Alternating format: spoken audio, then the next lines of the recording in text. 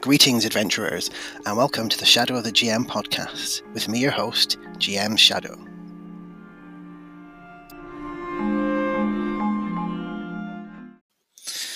This is episode 22 of Shadow of the GM podcast, and this is the biggie. This is the D&D 5e perspective. So without any delay, I'm just going to launch straight into it. So why 5e is the best system in the world.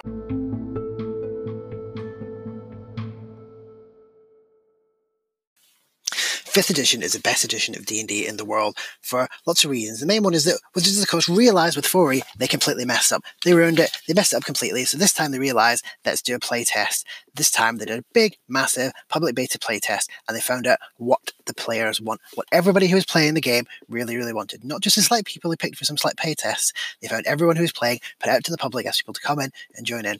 And what happened then is we got iterations of the game. There's lots of iterations with new sets of rules that came along, and some that got dropped off, and some that were actually core in some of the iterations that actually stayed as optional rules. So some of the rules I knew some people liked, but others didn't. They actually kept them around. They didn't lose them. They didn't throw the baby out with the bathwater with this edition. They kept things in and they kept it going. What's also amazing about it, the thing that really sold it for me when it came out, is it was back to Theatre of the Mind. Less of these grids, moving away from the whole, 3rd edition, 4th edition Pathfinder kind of way with lots of grids, lots of grid maps and things. Less grids, back to Theatre of the Mind. And again, more of a focus on role playing here, because not only was it Theatre of the Mind, we brought in things about backgrounds that had some sort of mechanical input. They gave you skills, plus fleshing out your character a bit. What were they before they became a fighter? What were they before they became a wizard? A lot more in that. Things about bonds and flaws as well. So now your characters actually have reasons to roleplay, connections to people and places outside of just their character class. And then the thing that's really still developed people, advantage and disadvantage. This has been such a universally accepted mechanic that everyone's using it everywhere now. You see advantage rules everywhere, lots of different systems.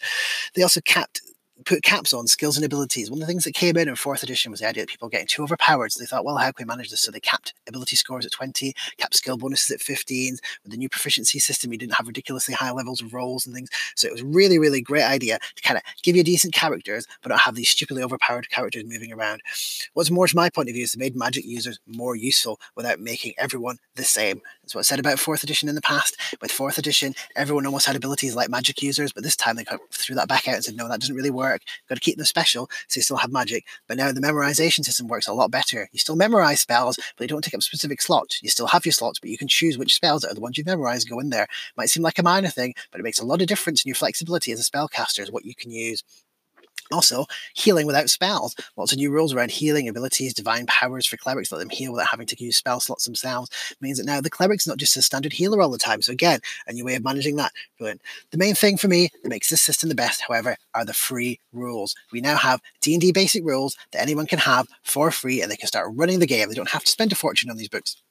There's now free rules, and free rules are also out there, so you can make new supplements. You can develop your own aspects of the game, own versions of the game, a bit like the OGL, but this time with basic rules that you can use and adapt them. So for me, this makes the system the best in the world. It ironed out a lot of the problems. We're back to Theatre to the Mind. We've still got skills, but in a more useful way. It's just the best edition ever. And anyone who thinks otherwise is just playing wrong. You've just not played it. Give it a try. You will love it. I promise you. 5th edition, man. Don't talk about 5th edition. It's just the worst one out there. There's lots of reasons, but let me start with the free rules. The free rules are only there, really, let's be honest, to help you sell stuff. That's right. It's there so that people will use it, get hooked on the game, and then buy your more expensive products once they realise not everything's in there. You haven't got different domains, blah, blah, all the rest of it. So there's people can make other third-party products and, again, sell their stuff, but sell it through their website. So you, again, make money off them at the end of the day. It's all there for money. Wizards of the Coast is always about making the money. It's all it ever does. When it thinks of a new edition, it's more like, we're not making enough money. How can we make some more cash? I know. We'll reinvent the game again and we'll find new ways to con people out of the hard-earned cash. But to get to the game itself, not just whinge about Wizards of the Coast, it's too hard to die. We all know this. This is the problem with 5th edition. Characters just go on and on and on. It's near impossible. There's lots of magic to save them. There's resting. There's magic buffs outside of spells and lots of death saves. It's just far too easy to keep on living in the game, and it just takes some of the challenge out of it. Who wants a game where you can hardly ever die? I know you hear stories. Everyone hears stories about, oh, I heard someone who my auntie's friend's niece once died in a game. That's not the point. The fact is, it's a lot harder, and it's just there to kind of keep multicultural. All these new players are a bit scared of their characters dying. I mean, compared to older games as well, certainly the USR games, it's massively overpowered. I mean, some of the stat bonuses you get, some of the skill bonuses, it's just ridiculous how powerful these characters get. We hear it time and time again. It's OP, it's a bit of a munchkin, it's super powered, all the rest of it. I mean, also let me get onto inspiration. So if you ham up your character acting, you get a bonus. Great. So now I've got people going around looking at all their bonds and their flaws, etc., and then using those as ways to get a little like extra advantage roll in the game. Oh, what advantage? That's the other thing. Oh yeah, there's a great new mechanic. It's not new. It's been around for a while. And also the main problem is it mixes probabilities. We've already got modifiers in the game. So why have we done this? Why have we not just said this gives you advantage, this gives you disadvantage? Use that mechanic. Oh no, we've now got modifiers, pluses and minuses, and we've got advantage. I mean, how daft is that really to mix those two together? It's gone back. The idea is with the games which have gone back to a pure age. But here we still have skills coming in. So we still have skills from 3rd edition, which onwards have plagued us, where everyone walks into the room and now everyone's a thief. Everyone's trying to spot things. Everyone's looking for traps. Everyone's looking around everywhere for things. It's just a bit daft still.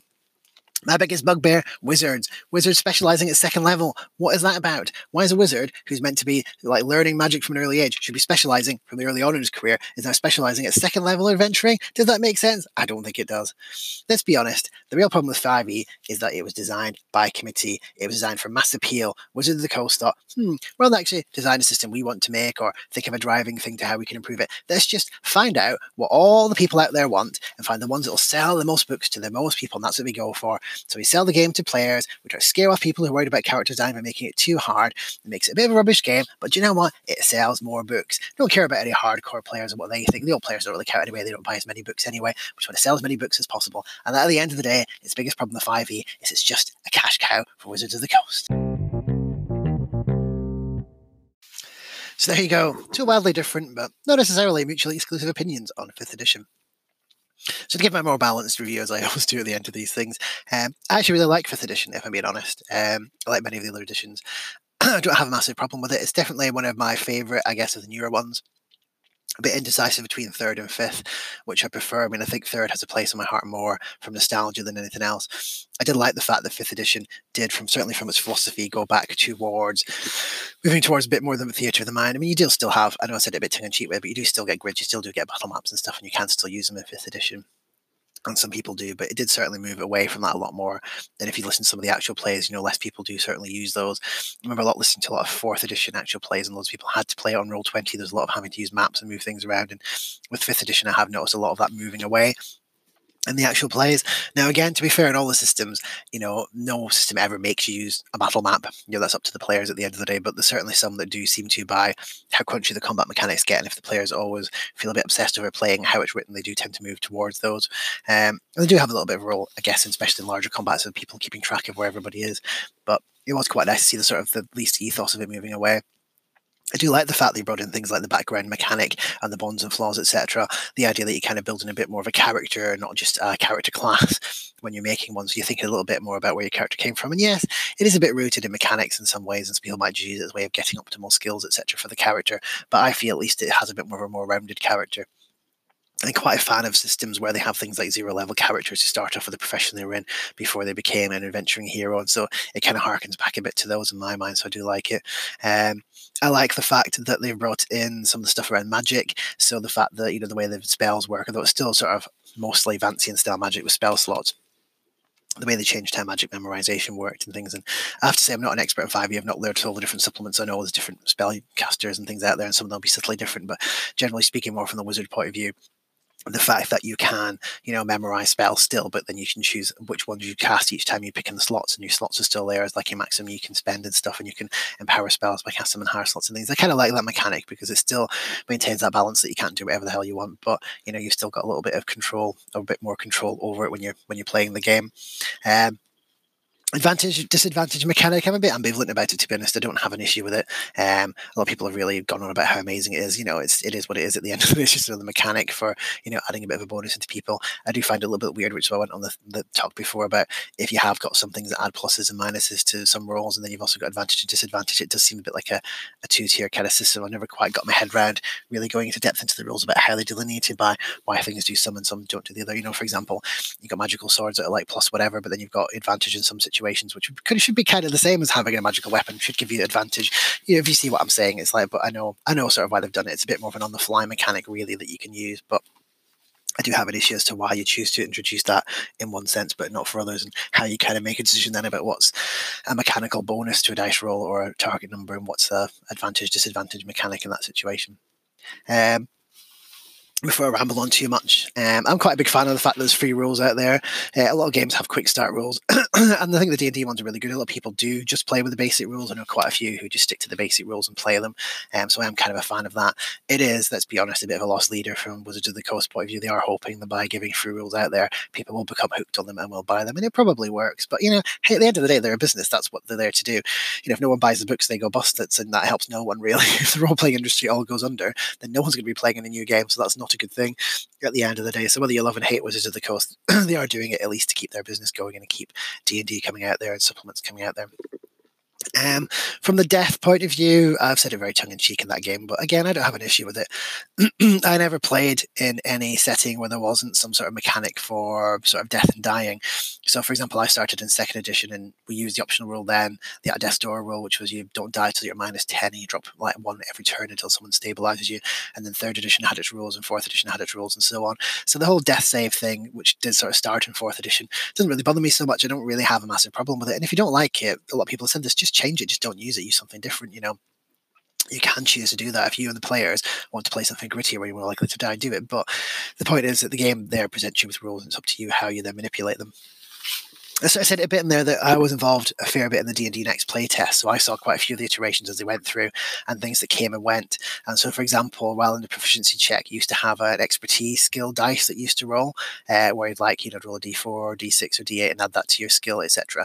Now, what I do like is that although that kind of dropped from the main core of the game, if you have the Dungeon Master's Guide for 5th edition, that is in there as an optional rule to use instead. And I kind of like the fact that they obviously did keep some of these things. Obviously, when they've done the play test, there's been a bit about maybe on the fence or a bit of a split decision around things, and so they kept some things in. And I think that's possibly where some of the optional rules have come through, is from feedback from the play test about things that maybe didn't eventually make it in, but they did know there was quite a market out there.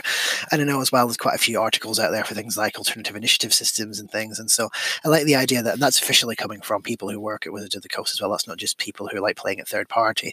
And so I like the idea that, in a way, 5th edition, although it has its nice core rules, and you've still got those good core rules there to work from, and I'm a bit of a rules lover at time, and we'll get onto this when I reply some comments later on. The fact is, I do like the idea as well that they kind of implicitly imply that, you know, it's all right to hack it, it's all right to change it, because, you know, most of us do that anyway. But it's the idea to some players, it's good to encourage players to say, well, actually, you don't have to do it by the rules as written, but the rules are there balanced for a reason and stuff, and we do have to think about those sometimes, about when we're tweaking stuff, what we're messing with. And compared to some systems, D&D isn't the easiest one to hack, I would say, because the way classes and stuff will interact to each other. But, you know, it's up to you as a person running the game how you manage those. And this is a bit of a side rant, I guess, on 5e, but I think my point is that 5e doesn't stop you from doing that.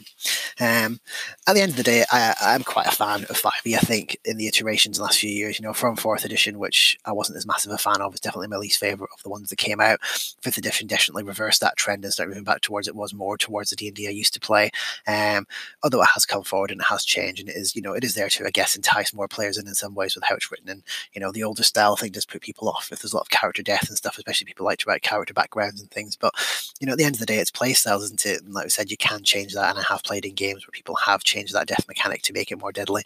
And as long as you know that's what you're getting into, then you don't waste your time on the character background. You just throw a character together and play with it, and maybe try to explore the characters you're playing. And if they die, well, they die. That's just them breaks, isn't it? That's just what happens.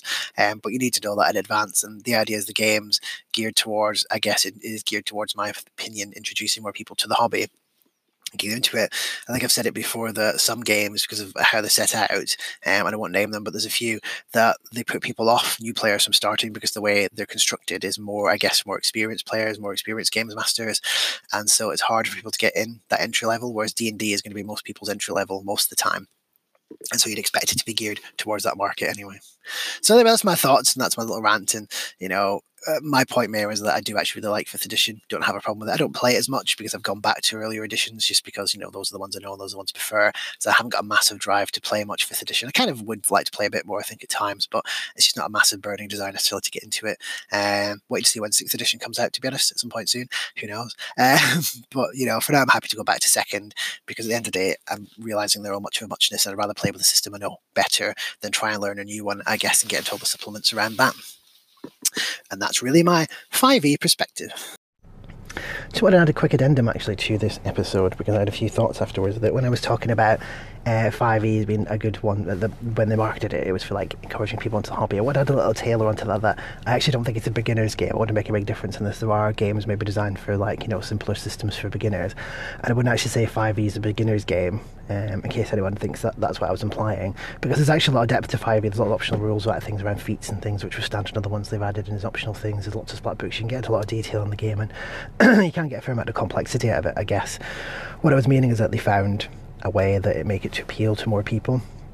I think there's a drive with some systems to be very niche in the market of what they're aiming for. Some games are very crunchy, and they really kind of aim those at people who really like the numbers, and there's some that are really tactical and they really go down to just that very tactical element. That's the kind of players they're looking for. There's some that are very sort of story based, and they're very much driven by story mechanics, and mechanics that revolve around just progressing a story, and you don't have things like, say, hit points and things in them as an example. And what I want to say about D&D is that what they've done is I think they've tried to address lots of different play styles and how they've made it. So they've tried to farm the field, as it was, across different fields, to mix my analogy a little bit weirdly there, to kind of find a bit of evidence around the different play styles and bring some of those in. So for example, when I was talking about the backgrounds and the bonds and the flaws and, you know, those kind of motivators for characters, they brought those in to appeal to other styles of gaming. I know my wife looked at the 5th edition character sheet one thing she said she liked the fact it had those on there, because that's, you know, she's very narratively driven. She doesn't like games in general, but I do know she's not into the tactical combat side of things, so she's not interested in hit points and weapon damage, but anything that talks about, you know, relationships characters have with other people and things. She found that was quite an interesting thing, and that was an eye-opener for her, just seeing that on a character sheet at one point in time. So I kind of want to put that caveat on there. That's what I mean when I say about that sort of like mass market appeal a little bit and about having it out there as a way to draw people into the hobby. It's the fact they've not gone down as much of a niche market. It's still D&D, so it is still kind of fall a bit on the line, maybe slightly off the Murder Hobo style, as I jokingly say about the D&D games, that there's still a lot of fighting involved, but I think they have kind of tried to broaden it a bit more to try and encourage that broader spectrum of players into it. Anyway, just a quick addendum to copy Goblin Henchman style, and that's it for me now. That's it for this episode. It felt a bit shorter, but I think it's because there wasn't any call-in to have some, but I've decided to save them for a future episode. And I thought maybe I'd have more to say about 5e, and I guess I probably do. It's maybe just the speed at which I spoke on this one when I was getting animated about it. I don't compare these ones to how long the other ones are. I just kind of say what I've got in my mind about them from a very sort of emotive point, as loving and hating it, rather than sitting down and systematically going through it. So how I like to do these perspectives. If you have any questions or comments or disagreements, feel free to call in. You can contact me on the link or Anchor FM/GM Shadow to find me, or you can contact me at GM Shadow on Twitter, or email me at gmshadow@hotmail.com. So until next time, keep on gaming.